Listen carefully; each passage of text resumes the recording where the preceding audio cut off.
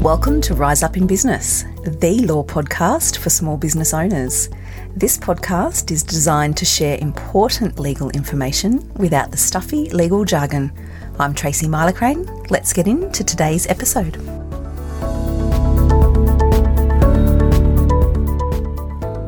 Hello everyone and welcome back to another episode of the Rise Up in Business podcast. Thank you for joining me. I want to talk about one of my favourite topics today, and that is an approach that I use in my business this year, which is a rinse and repeat approach. But I want to explain why it is that I want to talk about this today. I don't know about you, but it's feeling like for small business owners at the moment, it's a really busy time. There's so much going on, there's so much happening. And as we're nearing the end of quarter one, when I'm recording this, there's a lot of reconciliation, pause and reflect, looking at the financials, it's all happening. What I see a lot of lately, and I'm having lots of conversations about this with my clients in my one-on-one strategy sessions, is a lot of reactive state. So there's a lot of business owners reacting to all the noise and all the distractions that are an inevitable part of running a business. So I'm talking reels and more reels and ChatGPT and the algorithms. Online offerings, masterminds, do I launch something new? Am I doing enough? It's enough to send you around the bend. I'm seeing it a lot. And that reactive state does not set us up for long-term sustainable success as business owners. Much of what I see in the matters or the clients that come to me in a pickle, or they come to me with a dispute on their hands or with a really tricky situation, they're coming to me to give them some advice and support and guidance to help them out, which I do.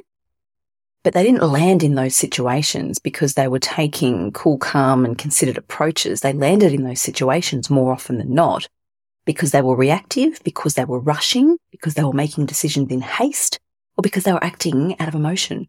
And emotion is not necessarily bad. Sometimes they're acting out of excitement and drive and they want to just jump into, for example, a commercial lease. Jump in without getting legal advice and all of a sudden 6 months down the track, realise that they are in strife and financial bother. But the point is they were in a reactive state, jumping in boots and all, keeping up with all the people doing all the things, or so they think.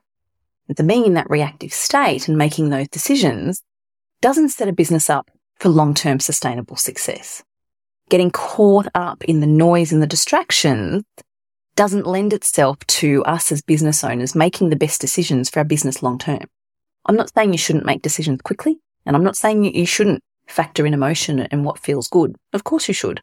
What I'm saying is that when we are making decisions in our business, I think we need to find a way to move away from the noise and the distractions to give ourselves the space to make decisions that are right for the business, for the right reasons. If you've been following me for a while, you would have heard me say about 6 or 8 months ago, I don't do overwhelm. And that has been really powerful for me because it has stuck. So since I declared that to myself, and I've shared it on my social media platforms and I've shared it on this podcast, I actually not once have I fallen back into a state of overwhelm. And previously I would end up in overwhelm very easily with all of the things and all the moving parts and the financials and reports and all the different client needs. I would fall into overwhelm quite easily, but I no longer do. Because I made a decision and I drew a line in the sand and I have not fallen back into overwhelm once. What I've also declared about 6 months ago in my business, and I've been talking to a lot of clients about this approach and it's received really well and I've seen some great things as a result of this, is that I no longer get caught up in the noise and the distractions either. I spent some time getting really clear on my why, making sure that what I was offering and what I was doing in my business was perfectly aligned, and I've stayed true to it. And when a new idea comes across my desk or I see something new and I think, gosh, that could be good, I'll park it and allocate time to consider it in the next quarter, such that I'm not making decisions rashly or based on emotion or fear or imposter syndrome or fear of missing out or any of those things. I'll calmly park it and revisit it later and make an informed decision as to whether it's right for my business. And it feels so good. Feels so good in taking that approach, as do many of my clients. the approach that I'm taking that feels so good and aligned, rather than being reactive and making decisions based on haste, etc., it's a rinse and repeat approach. So I've been running this business long enough now to know what works and what doesn't. So I spent some time thinking about what works and what can we do better. We've analysed data. We've taken on board client feedback. I've considered the direction of the business, the team, my why, my vision, all of the things. And we've adopted a rinse and repeat approach. I did that about 6 months ago, and this year it has been stellar. And the clients I'm talking to, the business owners I'm talking to, are sharing with me that they feel really empowered by this rinse and repeat approach. And so I want to talk to you about it today. When I say rinse and repeat, what I mean is identifying strategies and approaches in your business that are profitable, that are working, that are aligned, and focusing on those and tweaking them and improving them and doing them better and better. And what it does is it helps with the boundary around staying away from the noise and the distractions. It helps with improving or increasing profitability and return on investment because we know it works and we're tweaking it and we're making it better every time. Our team are involved and they're a part of it, and we can actually see collectively that we're working towards something.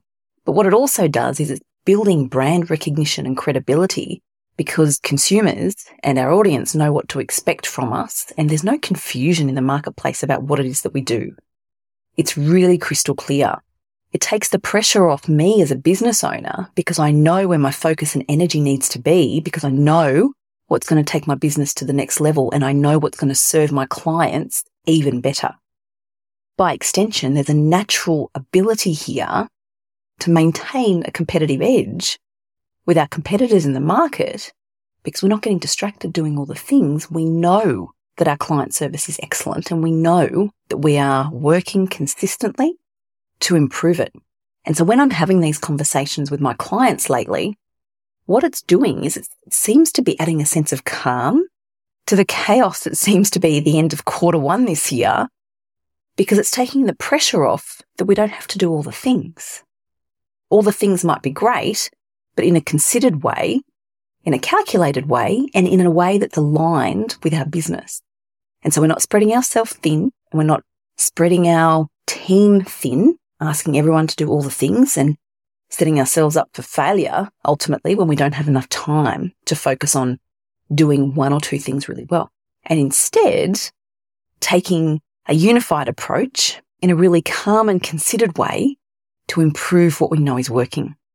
So 2 of my clients recently have said to me that 1, this was a refreshing perspective, and it's not something that they had considered. It's not new. Nothing I'm saying here is new, but it's easy to get distracted and caught up in all the moving parts and all the noise that sometimes we forget. So refreshing was the feedback from 1.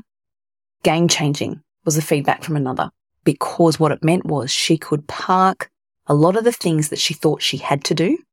That's where we fall into the shoulds.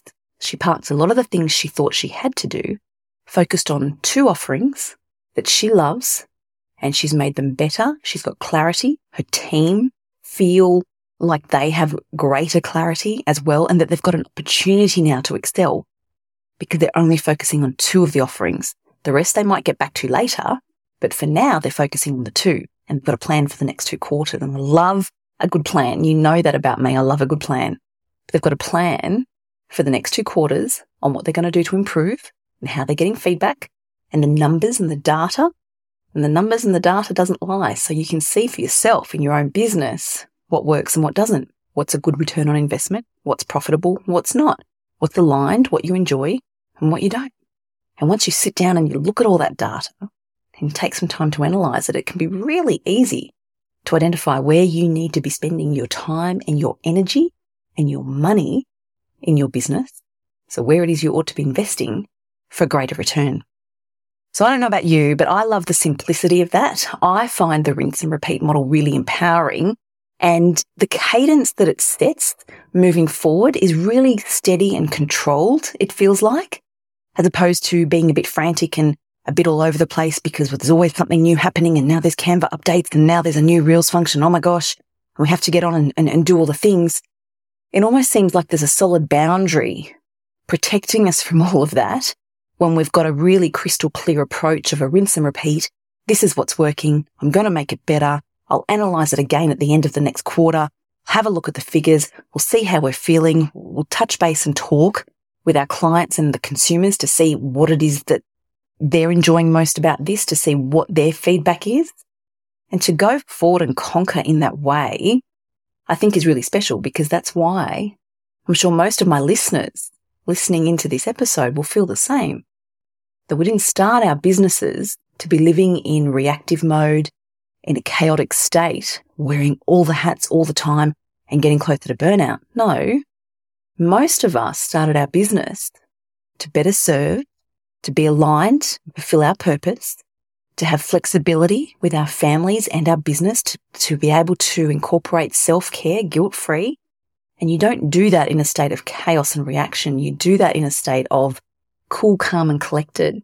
And for me, and I hope you find it the same, the rinse and repeat approach lends itself to that cool, calm and collected. And I love it. And that's why I wanted to share this episode with you. I hope you have found that to be of value. If it sounds like the sort of thing you'd like to dive into more, feel free to jump over to my website and book in for a one-on-one strategy session with me. Many clients do that so that we can dive into some of these issues that I talk about on the podcast and that I write about on the resources page on the website. So if it sparked your interest, feel free to book in. I would love to see your name pop up in my calendar. I hope this has been of value. As always, please let me know what you think. I love receiving your feedback, and thank you so much for listening. I'll catch you next time.